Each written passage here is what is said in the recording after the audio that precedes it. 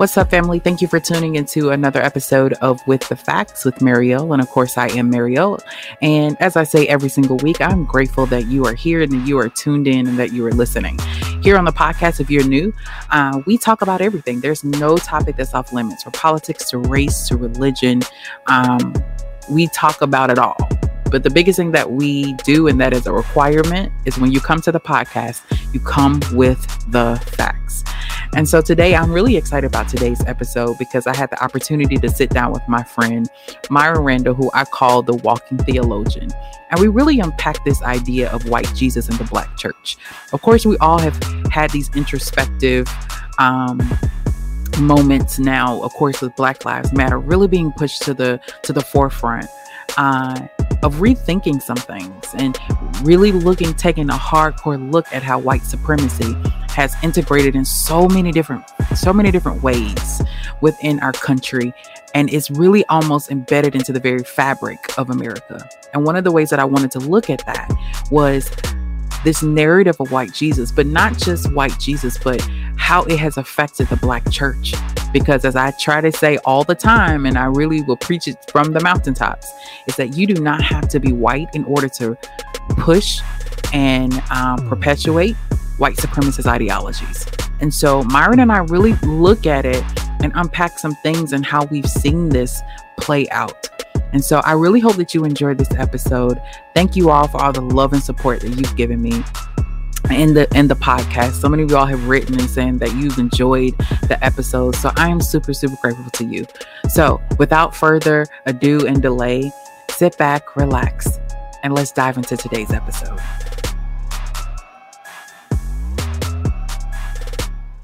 And today I'm really excited because I have my friend Myron here, who I call the walking theologian. So anytime I need to bounce ideas or anything. So anytime I need to know anything about theology or anything, I just Myron, I got a question. So today we're actually going to be talking about white Jesus and the Black church. But before we can't talk about the Black church without really paying homage and honor to two civil rights icons that we lost in a day. Yeah. And that's C.T. Vivian and John Lewis. So Myron, what are some things and how have they impacted you?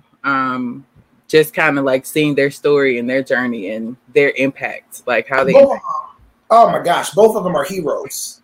They are true American heroes. I was reading the eulogy that Barack Obama wrote for C.T. Vivian. And the first line of it is this modern American father, that he reshaped the American landscape in so much that he is now one of the fathers of America.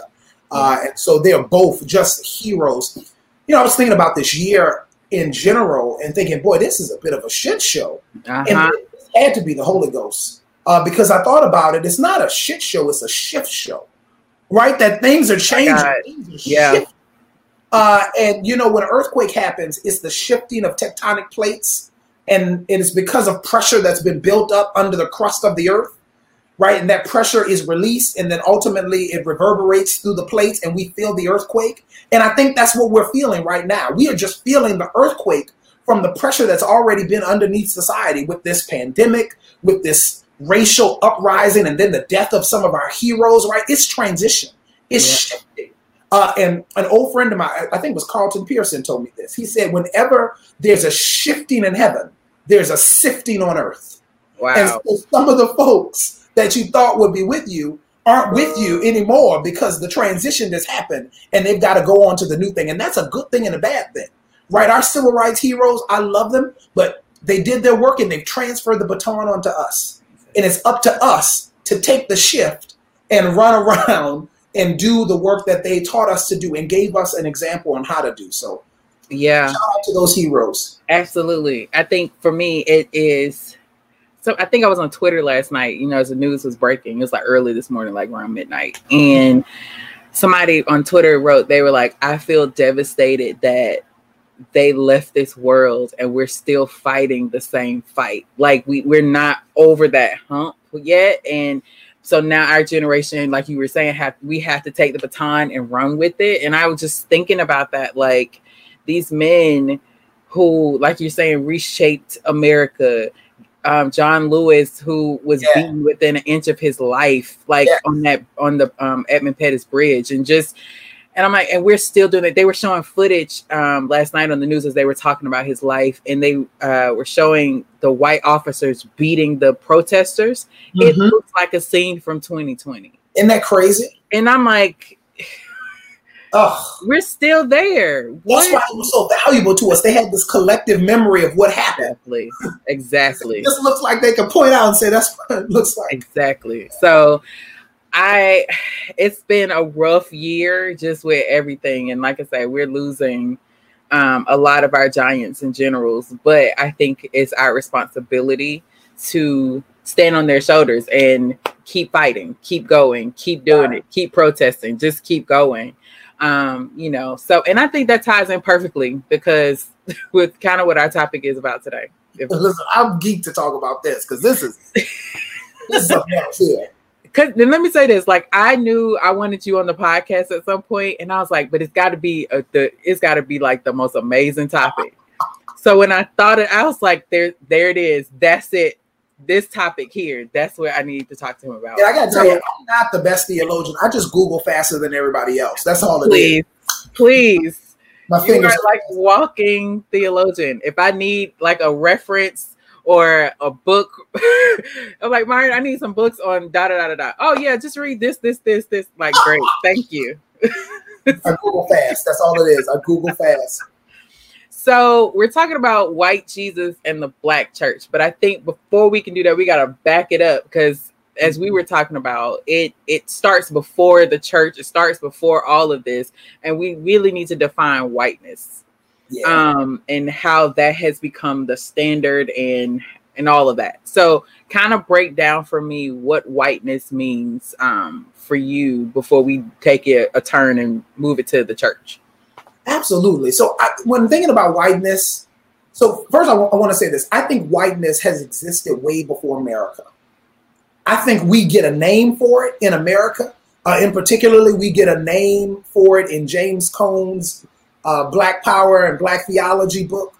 We get this idea and this concept of whiteness, but I think the concept of whiteness has existed for a long time. I think we see the concept of whiteness in the first murder that ever happens in human society, when Cain kills Abel because he offers a sacrifice that is subpar to his. And instead of learning from his brother, he assassinates his brother. Mm-hmm. I think that's the definition of whiteness. Whiteness, and if I could give it aspects, I would say it is defined by superiority, where you think you are the top of the food chain and anything else that attacks your superiority is less than, or should be victimized, or should be killed or assassinated because it comes against you as the superior. I think that's a definition of whiteness. I think weaponization of that superiority, just like Cain killed Abel. I think whiteness kills folks that it thinks attack its superiority. We see weaponization happen in all kinds of ways. I'm thinking about that lady who called the cops on the kids in the park for barbecuing in the park. That's weaponization. That's saying, I know the law better than you. I've never done this way, and so I weaponize what I know, my superiority, against you. That's weaponization. And it's like, again, it has existed before America. I'm thinking about Jesus when they bring that woman who was caught in the very act of adultery to Jesus. And they say, the law says that she be stoned. What say you? They are weaponizing the law against that woman. And what Jesus does is remarkable. He gets in the ground and starts writing in the dust. And we don't know what he wrote. But as he was writing, all of her accusers just began to walk away. The old preacher used to say, Jesus was writing Jimmy and Janet, Matthew and Margaret, right? He was writing down the fact that you two are guilty of the same thing that you're accusing this woman of. And yet you have weaponized the law against her when it should be applied universally against you all. And slowly those accusers walked away. And he asked this woman, where are your accusers? And she's like, they're all gone. And he says, well, you know what? I don't condemn you either. Go and sin no more. That's whiteness. And then Jesus teaches us how to be anti-whiteness and how to forsake that privilege when you learn to put people on an equal playing field. So that's the definition of whiteness. I think there's some more. I think there is dehumanization. when you try to dehumanize people and you then set yourself up for idealization, where you are the ideal, and that you need to follow this, you need to follow that. And I always try to separate whiteness as a concept from white people. But the problem is most white people were born into the concept, so they can't separate themselves. No. And in that, I think that there has been, in whiteness, they completely hijacked Jesus, right? They completely hijacked Jesus, where it's become, because we consider ourselves to be the standard, we're going to make Jesus in our image. And that's what we were talking about before we started. We're going to create Jesus in our image because we believe that the whiteness is the standard. And so, and I said this on a previous episode, and because they have been the dominant voices for theology, for preaching, for conferences, for books, not because they are superior, just because they have greater access, they have greater opportunity, right? We've believed it. And I feel like that has definitely infiltrated the Black church. I was telling you before we started that when I thought about this topic, the first thing I thought about was that episode of Good Times where Florida has this picture of white Jesus, right? Yes.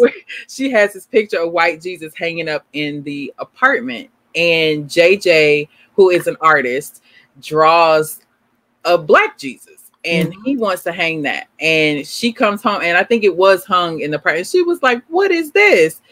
She thought it was complete blasphemy. And her younger son, Michael, is trying to educate her. Mama, Jesus was Black man. So, and they're having this whole discussion, and she could not let that image go because that's what had been ingrained in her. That's what she was raised with. And that's Jesus. Like, this is who he is. This is what he looks like. And how dare we try to change that narrative? So let's kind of talk about how the appearance of white Jesus, in your personal opinion, has affected the Black church. Because when I think about that scene, I think about a woman who is seeing herself as less than, because that's the person she's committed her life to, but he doesn't look like her. So she will always be subservient. So anybody that does look like Jesus, she will always be subservient to them because she does not see herself in the person that's hanging on the wall, though she's committed her life to him. Does that make sense? Like, yeah. So how do you feel like just the appearance of white Jesus has affected the Black church experience, Black Christians, and all of that? Listen, I'm going to answer it, but can we step back one quick second? Talk about Good Times, because in 1974, there were dueling sitcoms on CBS. It was Good Times at one time, and it was the Brady Bunch at the other time. And if you notice, they had parallel existence, but two different existences, right? Really pointing out the fact that there are two different Americas. The Brady Bunch was happy, and they had easy-go-lucky problems. You know, Marsha got hit in the face with a football, right? Wow. JJ in Florida and Jimmy was struggling to survive. Exactly. Right? And the funny part is they kept saying, ain't we lucky we got them? Good times. They were lucky for the fact that they were struggling to survive, but that's neither here nor there. That's not what the topic is. Let's talk about white Jesus. Talk about white Jesus. So, you know, I think the problem with white Jesus with whiteness in Christianity is that we have said Jesus is divine. And rightly so, Jesus is divine. And when we said Jesus is divine, whiteness said, well, if Jesus is divine, Jesus must look like me because I'm superior. And so they painted Jesus with blonde hair and blue eyes, suggesting that this is what divinity looks like.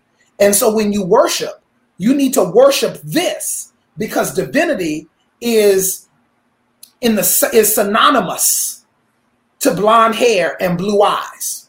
And you bring that to the Black church, where folks have submitted their subsequence to this blonde hair, blue-eyed Jesus.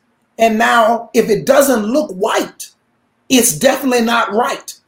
And that reverberates through society because now we want the people to lead us to look like that Jesus, to look blonde-haired and blue eyes. And so the Black church thinks it's subpar to the white church, that its worship experience is subpar. That is theological expression is subpar. Matter of fact, there are even theologians today that suggest that black theology or theology developed by black people are subpar than the theology that's been expounded on by white people, right? That's a modern dilemma and a modern discussion right now, that black people are too emotional in their worship expressions because it doesn't look like the white church's expression of worship. And it's all because we decided that power or divinity looked like white, and we painted Jesus with blonde hair and with blue eyes. And now that's what we look up to as leadership. That's what we look up to as divine, when in actuality, that's not divine at all. We were talking about this earlier. And if I'm jumping ahead, you just, shut me down. We were talking about this earlier, that I'm thinking my thoughts right now are on the idea of incarnation, that God becomes a man, that divinity wraps himself up in humanity so that he can come and redeem humanity. But the power of the idea of the incarnation is that Jesus is pre-existent. He was with God in the beginning. In the beginning was the Word, and the Word was God, and the Word was with God. He was there from the very beginning. Jesus is pre-existent, meaning that when God made man, Jesus was present. That's why it says, let us make man in his image. He saw when man was created and when humanity was put together.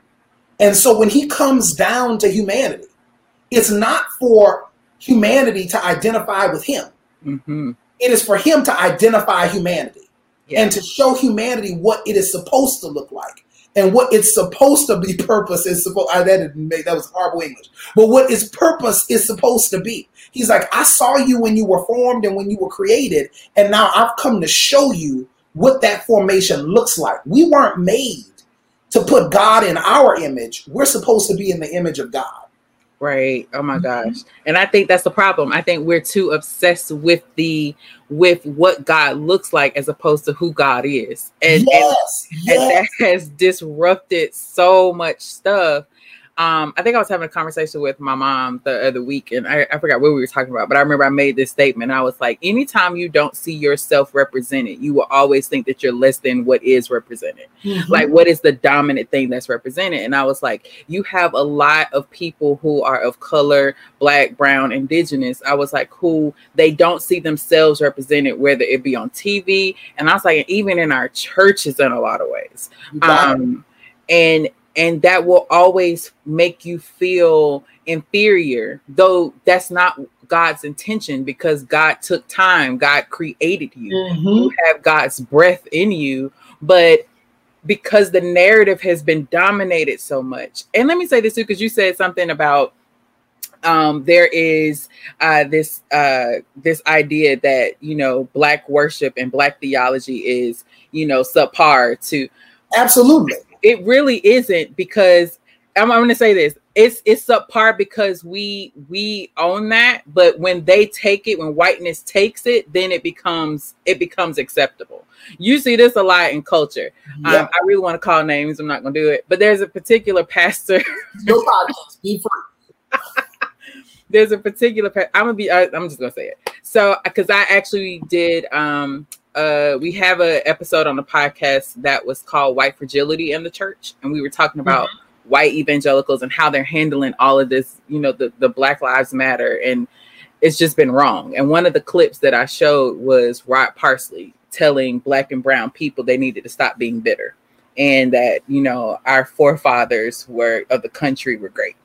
He's one of them for me. Because it's typical. It was a typical example of what whiteness is, because when you look at the model of his church, it is totally gentrification of the Black church experience. It is. It really is. Period. It really is. So for you to stand up there and then tell people whose culture you gentrify and they have trusted you, right? So you got Black people that is a part of the church, all of that. They've trusted you. And then for you to get up there and tell them they need to stop being bitter because they're angry at how they are being treated in the culture and how police are brutalizing them and how people that look like them keep having to deal with injustice. Huh? first off, that's ridiculous. One is this idea that when white takes it, it's right. And that's association with the divine, right? So, if we give it to white hands, it becomes better because now it's divine. Exactly. When in actuality, all of us are stamped with divinity. He made us all in his image, right? So we've got the term is the imago Dei. We've got that all stamped on us, whether you black, brown, purple, green, yellow, whatever color you are, you're stamped with the imago Dei.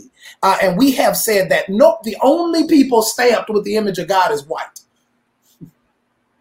And because of that, we now give it to white people and it gets better. Yeah, it becomes acceptable. I think in whiteness, you're not saved until we tell you that you are. Exactly. Exactly. You see that a lot with mission work, right? It's like we went over and these people had never, we gave them Jesus. We gave them God. What? Like, I always tell people it's a difference between Americanized Jesus and then there's the real Jesus. Because when you go to other parts of the world, all of this foolishness that we see a lot of times with Americanized Christianity doesn't really exist. You bought your version of Christianity over Exactly. So I will say this, like, in regards to the appearance of Jesus, I think it's super important that what we see early on really shapes us. And I'm an example of that. So I was blessed enough that my parents were able to put me in small private Christian schools, probably from like K4 all the way up to maybe 6th grade. And I distinctly remember in my 4th grade class, we had a picture of Jesus on the wall. But Jesus was a black man that had dreads, and Jesus had abs. I don't know. Like, that's the picture I need of Jesus with abs. Maybe I can change my life.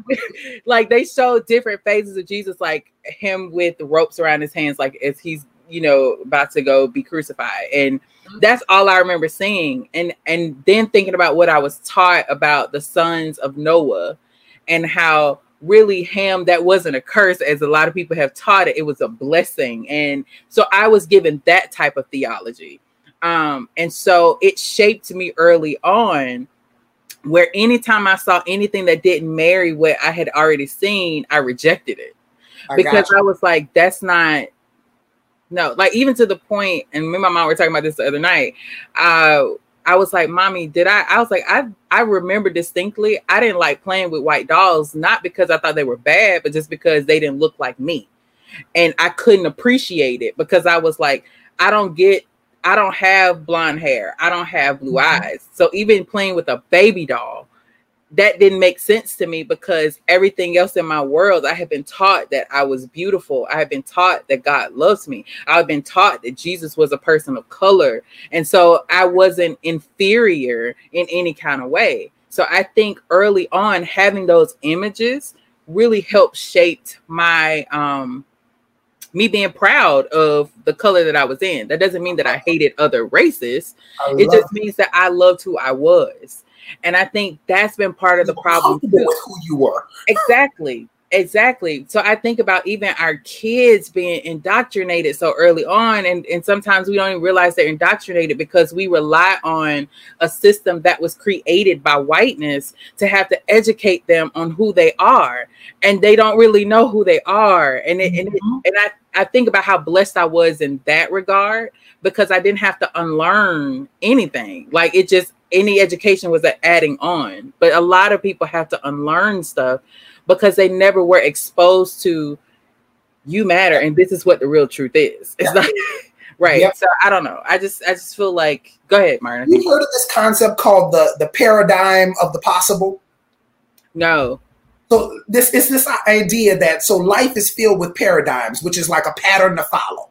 Right. And so I follow this. If I want to be a doctor, I follow the pattern. I go to this school. I go to this. I do this. I do this. And the next thing you know, I'm a doctor. Right. But that also is a racial paradigm in some way. When you don't see images of yourself in places of power and places of prestige, you destroy the paradigm of the possible, and you lose the fact that I can follow that pattern and become great in that way. So the problem of white Jesus is this. that for Black people, it interrupts that paradigm, and we don't think we can operate in the space of the divine because the divine does not look like us. And the only way to get there is to forsake who we are, to become that, to make it to what that paradigm is. Whew. Does that make sense? I want to make sure if I'm saying it clearly and plain. It makes so much sense. Oh my God. You gotta see Black people in places of prestige in power, because you can say, I can do that because he did it. Absolutely. To know that there's a whole generation of kids who don't think now that them becoming president of the United States of America is impossible because they think. Exactly. Wow. That's why my mom and your mom and folks from the generation before of us cry every time they think of Barack Obama. Yeah. Because they think, boy, we didn't think that was possible.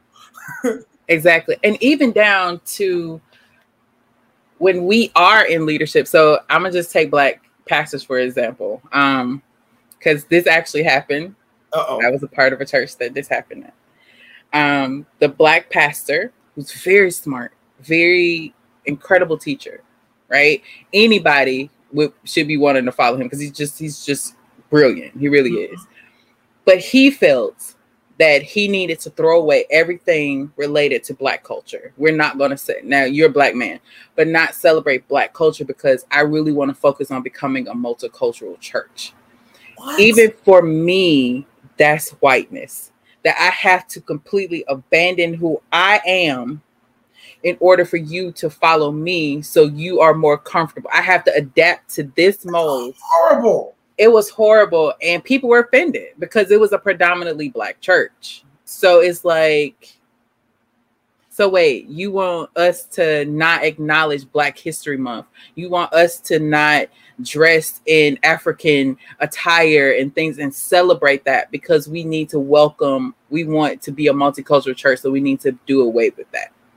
Side note, I put on my dashiki today since we were talking about whiteness and Blackness. I want to celebrate Black culture, but I do have a comment. Can I tell you this story? So in college, I went to a predominant institution, but it was a Christian college. I went to Oral Roberts University in Tulsa, Oklahoma. God bless you, ORU. But the biggest trouble I ever got into in college was we had this multicultural lunch after chapel, and the speaker was there, and the speaker who spoke in chapel, and he was, they invited some key people. And the whole discussion was this idea of God is colorblind, which I think is the biggest crock that I've ever heard in my life. God is colorblind. And so I knew I had to say something about it. I was a rebel all my life, right? I had to say something. And so we had these little group discussions at our table, and then we had a spokesman from each table get up and talk about what we shared. And so I volunteered, and I knew I was about to, fly into a hornet's nest. So I got up and I said, we sat at our table and we discussed the fact that God is colorblind, but I disagree with that. I think it's an insult to God to call God colorblind. Yes. Because after all, when I walk outside, I realize that God made the green grass. He made the sky blue. He made flowers purple, orange, and yellow, and all of the various colors of the rainbow. Matter of fact, he created the rainbow. And he created you and I in the colors that he wanted us to be in. It's an insult to God to call him colorblind. Absolutely. And I said, it's not that God is colorblind. It's just that he's not prejudiced. Ooh. And the whole place, I could see their eyes just shift and look at me crazy because it was an affront to them. Yeah. Because the truth of the matter is they've got prejudice. They prefer one color as opposed to the other. We shouldn't whitewash all of our existence. God made us as we are to be who we are. Exactly. And that's who we should be. Exactly. And don't insult God by whitewashing it. And that colorblind comment, you hear that often because there is this obsession, I think, especially in those white evangelical spaces and just with whiteness, period, to separate the body from the soul. And I think you talked about this before, which is I care more about, and I think I saw somebody write this, I think maybe on Twitter, they said white evangelicals typically care more about you going to heaven than dealing with the hell that you have on earth. Like that what you are packaged in, your body is not important to me, but I care about your soul. But my thing is, how do I separate? I have to care enough about the soul to care about the body that the soul is in. Like, absolutely. And the funny part is, when you think about it, so first off, the obsession with heaven over earth is a problem, because the first words we ever see in the Bible, first words, in the beginning, God created the heavens and the earth. Yes. God is the author of both. And so why would I forsake something that God authored? Yes. When he authored both the heavens and the earth. And then if you want to take it a step further, this forsaking of the body, the Bible says, Genesis 2, that God formed man out of the dust of the ground. And then he breathed into him and made him a living soul. So if you want to look at the order of things, God made the body before he put the soul in the body. So you got to care for the body which God authored just as much as you care for the breath of God that he put inside of it. Yes. Both of them are of divine creation. And when you separate the two, you ignore the fact that God created both of these things. Oh my gosh. And even the scripture that we love quoting all the time, which is, your body is the temple of the Holy Spirit. Well, if my body is the temple in which we believe that the Holy Spirit is indwelling in, you should care enough about that my body is being bruised and beaten unjustly. You should care, because I am housing the Holy Spirit that resides in me. So why would you not care about the body that is in? I don't even like the concept, just never connects for me. Isn't that a problem? Thinking about those pictures we talked about earlier of the white policeman beating John Lewis. Yes. You would not go into a synagogue or to a temple and start breaking the stained glass windows. But that's exactly what's happening in those pictures, right? The temple of God is being destroyed. Oh my God. We're throwing rocks at the temple. We put fire hydrants on the temple. Yes. Isn't that a problem? When you think of it in those terms, when you realize that the divine created my body just as he created my soul. Yes. That we can't separate the two. And they can't be separated. They can't be separate. But I think the goal is to separate them, because it releases me from personal accountability and cultural accountability. I think so Myron and I are part of the Faith Community, which is a church here in Atlanta. Really great church. The Faith Community. And we did something on Thursday called Real Talk, and we were talking about the sin of individualism. I saw it. It was amazing. And that was called me afterward. It was like, that was so good. Which we love Mama Randall. And so that was one of my arguments. There is this stripping away of responsibility culturally as a collective, because we feel like, well, I didn't do it. And I see that a lot with, oh, but I don't see color. Oh, but I don't see. No. Stop. Like, no, you have to, we all have to take responsibility for when we've done things individually and when we've done things as a collective. And that's part of my issue, is there's never any accountability and responsibility for when I'm telling you, this has been harmful, this is damaging, this hurts me as a Black person, as a person of color in this country. And you want to tell me, well, I don't see color. Mm-hmm. But we have systems that and your ancestors created that did. And it is harmful. And I'm telling you that it's harmful, and you're not listening. And even if, and this is what I was saying on Thursday, even if you don't believe what your ancestors did, or when I say did, I mean, you don't believe in what they, the enslavement of people, or you don't believe in treating people in that way, it is your job as a part of their lineage to make it right. You got it. I just had a thought. And I like the Bible a lot, and so I dwell in these. This is, I think theologically. I don't know, but that's why you're walking theologian. I told you. I just had a thought. So, can we add also to the definition of whiteness the refusal to take responsibility? Oof. And if that's the case, the first act of whiteness is not Cain killing Abel. It's when Adam starts to blame Eve for the fall of man. Right? That's the patriarchy too. Exactly. That's the definition of patriarchy and whiteness. When God confronts Adam and says, hey, you ate of this tree that you weren't supposed to eat of, he says, well, no, it was the woman you gave me. Right. that brought this to me, this refusal to take responsibility, is also with whiteness and patriarchal and the start of this whole superiority complex that comes into society. And I think that marries to when they bit of the tree and the apple. People say it's the apple. It may not have been, but you know, whatever. It's the fruit of the tree. You know, and God is looking for them. And he doesn't. I've had arguments with men on this, Myron, like for real. I said, when God comes searching for them, whose name does he call first? He says, Adam, where are you? You got it. Like, he didn't say where Eve is. He said Adam, because he was the one that was responsible.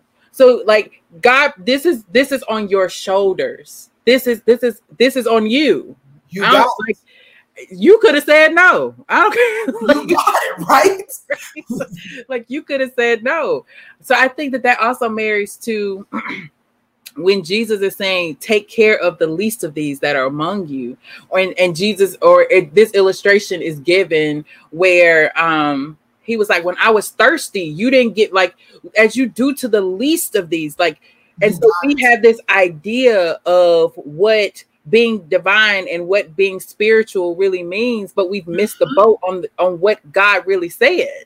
Right, because we think being spiritual means being in charge. Being divine means being in control, right? That it's operating from the top of the food chain. But remember, God came to be with us.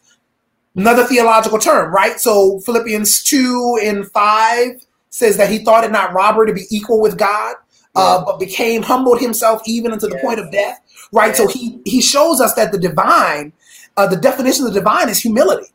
It's this emptying of self. It's a theological term called kenosis, the emptying of the self. Right.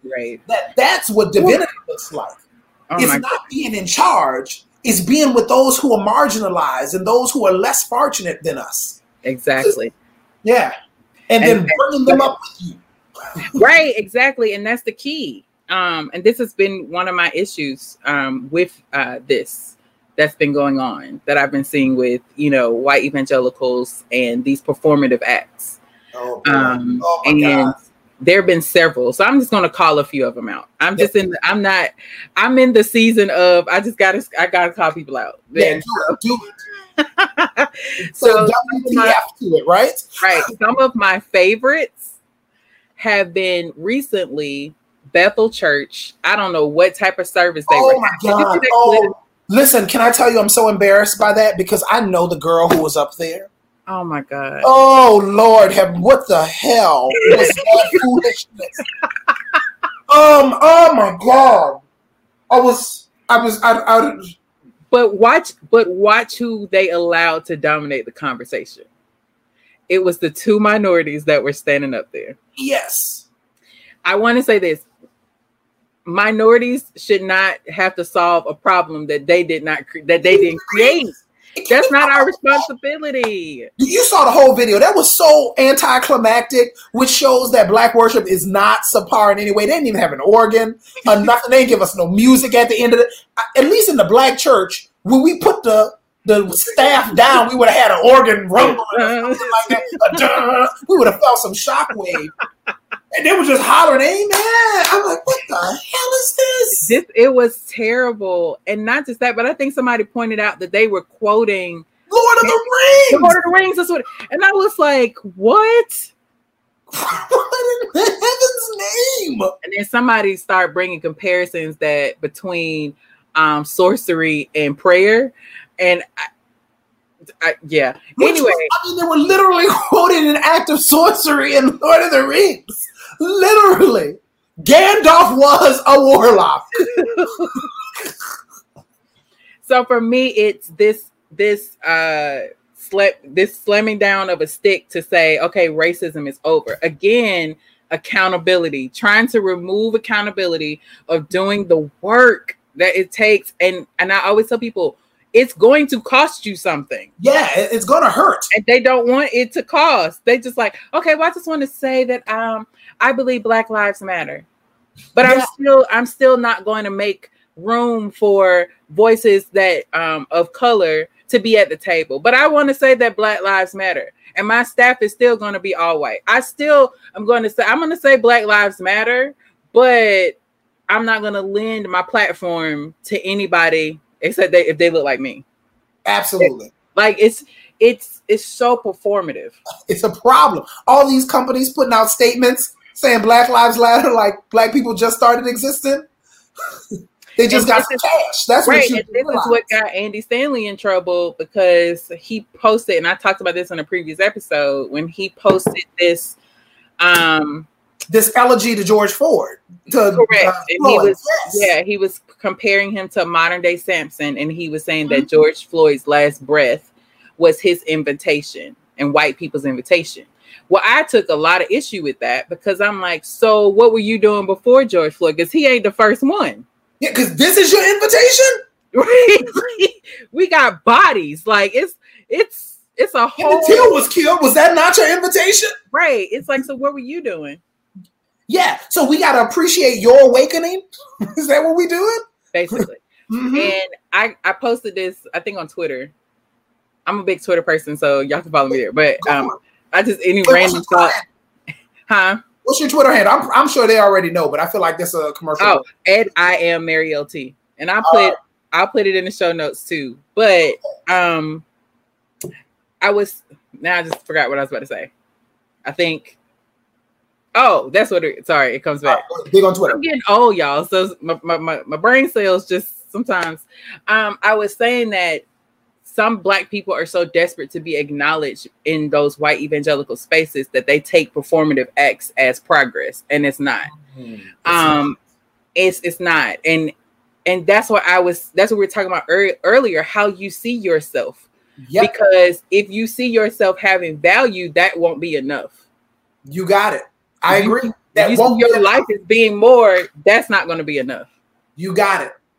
And the funny part, I'm going back to Bethel. So this was supposed to mimic this apostolic decree to declare racism is over, right? The whole idea of an apostle is that they found something, that they do something, they create something, right? Their decree is followed by action. And so if you really want to be a real apostle, why don't you make your decree, slam your stick, and then create some edicts that help people live differently than they're living right now? Absolutely. Whew. A false apostolic work, right, is one based on a decree and not based on action. Yes, I have to tell you, that's my favorite one thus far. Like, because the whole thing was just... It was bizarre. It was really bizarre. Bizarre, you know? But you know what? And now that I think about it, they've been doing this kind of stuff for years. You remember the foot washing service with the Church of God?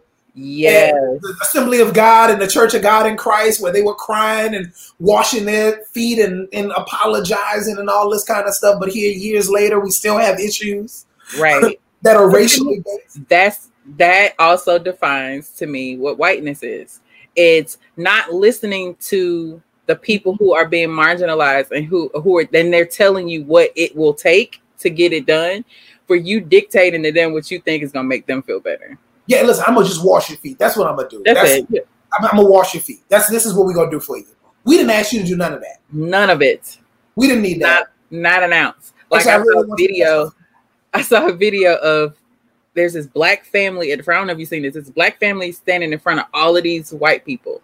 And all the white people are on their knees asking this Black family for forgiveness. I have not seen that. I'll see if I can find it, because I heard to send it to you. And they're like, God, we pray for forgiveness and how we have treated Black people, da da da. And I was like, get up. And I don't need this. Like, I'm just being honest. Like, me personally, I probably would have walked off, because you're doing this to make yourself feel better. But we're communicating to you what needs to happen, what we do expect, how you can contribute, how you can leverage your whiteness in spaces, right? Like, we're teaching you and trying to educate you, but you keep trying to do stuff like this to tell us, make yourself feel better, but thinking it's going to make us feel better, and it's not. Yeah, we need your allyship. We need your voice. We need you to speak advocacy. right? We need to be brought up to the table. We need you to teach us what you know that's different than what we know, right? Like, we don't need you to. I would tell people, to me, a big part of allyship is the main part of your job is to address people who look like you and to call them out on it. Exactly. Not dictating, no, turn that same energy, but to people who look like you and to call them out on it. You got it. Like, nope, this is a performative act. You shouldn't be doing this. Correct. Maybe so if we listen to this person. Go ahead. Yeah, no, you're right on. Go ahead. No, I was just going to, so we've been seeing this a lot in evangelical spaces, but I think even in some Black church spaces, because they just don't know how to demand better. And I think Black people, brown people, indigenous people, I think we are always expected to give a grace that we rarely receive, right? So even in the midst of all of this, we're still being gracious. We're still being, even in, I've watched some conversations that some Black pastors have had with white pastors. Mm-hmm. And I was like, you could have pushed them just a little bit, but I think we still are like, no, it's okay. And it's like, I don't know. We Black people sometimes, especially in religious spaces, I think we coddle whiteness a little too much. Can I say something that's probably, and people are going to disagree with me in this, but this is an in the moment thought. Sometimes guilt is a good thing because guilt causes you not to act the way that offended somebody else in the past. So if I feel guilty, that guilt pressure causes me not to do that shit again. And so maybe we need to let white people sit with the guilt for a little bit so they realize that, look, my performative measure is not going to affect anything. I need to do something different so that I get a different outcome. And what Black forgiveness does is it releases the guilt. So they no longer have the pressure to perform differently and to do differently. So go ahead and sit with the guilt. Absolutely. Sit with those images. Let that resonate in your spirit and in your being. So you say, I never want that to happen again. Yeah. And a part of me though, and I try to be hopeful. And I know that there are people who are very intentional. And I've had several white people who I've been connected with, whether it be professionally or, any other way, reach out and just, say, what can I do? And some people, it depends on the day for me. Like some days I'm too exhausted to even try to educate. I'm just being honest. So I'm like, So I've gotten in the habit of giving homework. I found this really great list of material that somebody had curated to give to anytime that question is asked to you by somebody who's white, to give them. We need to put that in the show notes or on the screen. Because I need to distribute that. I mean, it's a business card and just here you go. Do this. That's your homework. Just take that. So, but there are times where I do respond, and for me, it's. I see that there is, I think, some genuineness there to try to do better, but I think where it becomes uncomfortable is because it will cost something for them. And so we see all of these, pastors are coming out and they're doing these sermons and they're doing these panels. We're talking about you, Jensen Franklin, where you're doing these panels on race, and then you turn right around and then do something stupid, like comparing protesters out there marching for people's lives, and you're upset because the governor of California is saying, we have realized that singing sprays and it perpetuates the coronavirus, so we need y'all not to do that. And then now saying that your rights are being violated. Well, first off, I think that is such surface religion. If you are offended by them trying to save lives from the coronavirus that you can't sing in church, you know what that means? That means you don't sing at home. That church is the only place that you can worship. What kind of God do you serve that only exists in your sanctuary? because you can control it. I've always said that anytime pastors present that and they don't really educate people on that God is a God that is everywhere. So whether I'm in the building, whether I'm in my house, the best church I have ever had has been in my car. Okay. My car. And you know what that's saying, right? That's saying simply that they only serve him when they're in the sanctuary. So that's why they've got these double lives. So he can't exist outside my sanctuary. Because if he does, he's going to see what I do when I'm not behind the stained glass. Not behind the pulpit. Oh, my God. And I was getting so frustrated with seeing that. Like, and here's again, what is the pastor's name? I think it's Samuel Rodriguez. Is that his name? Yeah. He was another one. That was a perfect example of how you can be white, how you don't have to be white in order to perpetuate. Head of the Latino Church Association. Yeah. Right. And he was on that same bandwagon. The protesters can be out there in the streets marching and you don't say anything to them, but we want to come in the house of God and worship. And then they're outside, right? 6 feet apart, wearing masks in a big old atmosphere, right? And you want to be in an enclosed space and thing. Like, these things do not equate. And so many people were calling them out, but the people that I kept seeing that from were white evangelical pastors or people who are of color but run in those white evangelical spaces. And that's what we need allyship to be like, listen, Samuel, that's stupid. That's dumb. It's stupid. Like, don't shut your brain off when you come into the sanctuary. Don't get saved and stop thinking, because that's exactly what you have done. Exactly. But I think that this is a good leeway. Like, have there been any things that you've seen in how the white Jesus theology has manifested itself in Black church spaces or in spaces of color? Has there been anything from how white Jesus is perpetuated and how it has been taught that you see in spaces of color that have been adapted and that we need to shift and change? Listen, this is going to be, oh boy. Let me take a sip of water because I don't know what's about to. Oh God. You know what my biggest issue is right now with white Jesus is in our worship music? We have, in the Black church, stopped writing worship music. We stopped creating and pinning our own authentic expressions of worship. And what we've done is just taken what CCM and the white church has done, changed the rhythm and the beat and said, this is going to be good for us. And we feel as if it has elevated our worship experience because we've adapted what has been outside, put it in ours, and put a different beat to it. Whew. When it used to be the other way. When they would take our stuff, redesign it, and make it for their audiences. But we've switched the paradigm because we looked at that as superior and said, oh, that is so much better. Come on. When in actuality, it's just different. It's not better. And I'm not hating on CCM. I'm not hating on those authentic expressions of worship because I like white worship music too. But I realize that there's also space for mine to exist in addition to theirs to exist. And a classic example, a Black woman is a Black African woman, actually. I always forget how to say her name, but she wrote Waymaker. Waymaker, you got it. Became a big hit because of her. But then when, who is it? Michael W. Smith, I think he was the one that took it over.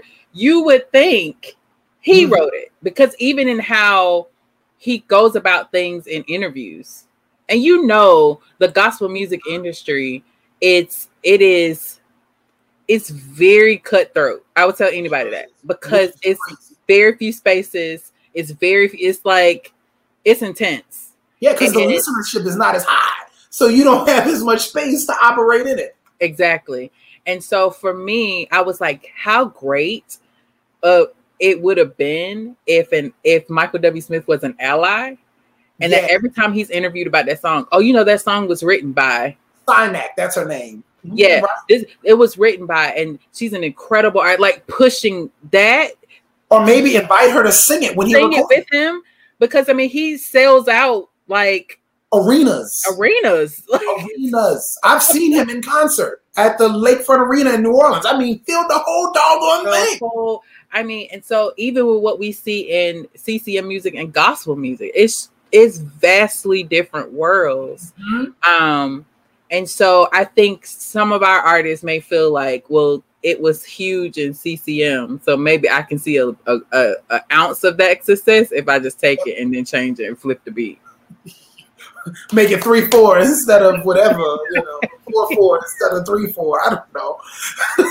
Oh my God. But I think that's important too, is that we take, because music is the thing that people, even if they're not believers or even if they aren't into church like that, music most times is the thing that will reach people first, typically. I agree.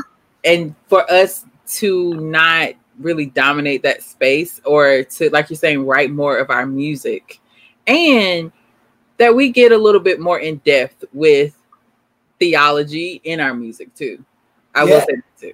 To explain, even with Black liberation theology. Yeah, we've both got space. It's the acknowledgement that yours doesn't have to exist in opposition to mine. That we both can have space and we both can sit at the table. Right? So how do you see it play out in regards to preaching moments? So do you feel like, for the most part, that if people are Black pastors or brown pastors or, of color, that do you see more that they have this identity of, either Black liberation theology, and that they have a greater sense of, seeing themselves and being able to preach that to their congregations? Or do you still see a lot of white Jesus influence within that preaching moment? It is so divided in the Black pulpit, right? So you've got those who are authentically African-American in there, and I don't want to say African-American, I want to say authentically Black in their preaching expression. And then you've got those who've adapted to a system of whiteness and say, no, it's a sin problem, not a skin problem, right? That want to spiritualize racism and spiritualize actual practices and not adjust things because they've adopted into a system of whiteness. It is so all over the map with Black preaching, and it's sad because the Black church used to be the arbitrator of freedom for Black people. That was the voice. That was the cornerstone. That was the cornerstone, right? They would give us what freedom looked like and what freedom should be when we couldn't see it ourselves. It was that hope that we needed to say that one day we will be free. And that's pre-integration, we married Jesus and justice together. Yes. All the time. We realized they were one and the same. Yes. You can't separate the two, right? Cornel West says, justice is what love looks like with legs. So you got to marry the two. They don't escape one another. No. Yeah. Oh my gosh. And so the preaching is so divided. It's so divided. Oh my gosh. Yeah. And I've seen different ones. It frustrates me when I see Black pastors so desperate to be on TBN. Like, it bothers me. It actually makes me itch. Because, and I think about, if anything, especially Black churches, I really would love to see us be a collective more, to create our own. I agree. So we would not have to be desperate to be on TBN, or even, unfortunately, the Word Network, because that's not Black owned. Even though there's a lot of Black people on the Word Network, it's not a Black owned network. It isn't. So to just see that collective, to educate people more. But I think sometimes how I feel like white Jesus has infiltrated those Black church spaces is what you were saying, that I have to be in charge. And we see that a lot in Black church spaces, where it's like, no, we need to be number one. No, we need to be number one on the block. So it's hard for us to really have partnerships with other churches. Because think about what we could do. Like, in Atlanta alone, we have several mega churches. Oh my God. That are Black. It's not God, they're everywhere here in Atlanta. You just pop up. I never knew this church was here, but they got 5,000 members. So imagine what could happen. But I think that's, to me, a part of how the white Jesus construct has entered into Black spaces, even just how we operate in our mentality, because that creates competition between the two. Correct. And if we actually got on board with each other, like I see all these individual churches doing like community days where they're giving stuff out. What would happen if all the churches on that whole block connected and decided we're going to do a huge day for the entire community? How much further it could go? So, Jesus said something. He said the children of the world are in their generation wiser than the children of light, because we set up these own individual kingdoms as opposed to working as a collective. Yeah. I live in Henry County, and Henry County has this nonprofit collective where all the nonprofits in Henry County get together once a month and they work on major issues in Henry County as a collective. So if you've got a food pantry and I've got a food pantry, to save money, why don't we make sure you're open on Monday and Tuesday? I'm open on Wednesday and Thursday, so everybody can take advantage of the food pantry and we're not duplicating our efforts. Right. So now I'm saving money because I'm not open 5 days a week. I'm only open 3 days a week or 2 days a week. And we're getting donations on Monday and Tuesday to your food bank, and we're getting donations to my food bank on Tuesdays and Thursdays. Yeah. We're working together to solve an issue. And so if we came together as a church collective and said, we're going to work together to solve this issue, but that requires us having conversations. That requires us forsaking our own ego, right? And saying that, hey, here's back to the theological term. It requires kenosis of us to empty ourselves, right? That we don't regard it to be equal with God, but submitting ourselves in a humble submission to one another. That's why the Apostle Paul said, submit ye one to another. Right. Right? Let's have conversations and bridge the divide in that way. Absolutely. Absolutely. So as we bring this kind of to a close, what are some lasting words that you want to leave with people centered around, White Jesus Black Church, how we move forward from here? Here's the biggest thing, and this has been ringing in my head since we started, that you don't need other voices to validate you. That you are as God made you to be, and your only validation is existing in the space and the place that God made you. You don't need somebody else to come and stamp you and say approved, because God already did that when he breathed into you the breath of life. When he said, I'm going to make you in my image, that's how he meant you and that's how he made you. So don't look for other voices to validate you. Just look above and receive the voice of the divine saying that I made you, and when I made you, I said it was good. And so that's my thoughts. Yes. Oh, that's good. And mine would be Jesus and justice reside together. And a Jesus that's voided of justice is a counterfeit Jesus. I agree. That's a white Jesus. That's a counterfeit. Like that ain't the real thing. That's the Lord built on a lie. Yep. Exactly. So Myron, if people, I don't know if you have a way, if people like, man, this dude is dope, I want to follow him, or I post a lot, but feel free. Myron's photos on Instagram, and then Myron's tweets on Twitter. So I try to make it easy. Perfect. Mm-hmm. I like that, Myron's photo. I didn't really pay attention that that's what that was, how you set that up. Okay, cool. So yeah, I'll put that in the show notes too. So Myron, thank you for having me. This has been great. Breaking this down. Like, it's really good. I hope it made sense to everybody. I feel like I hope so too. And, but I thank y'all for watching, and we'll definitely be back with more episodes and more content. So I'll catch y'all on the next episode. All right. Bye, folks.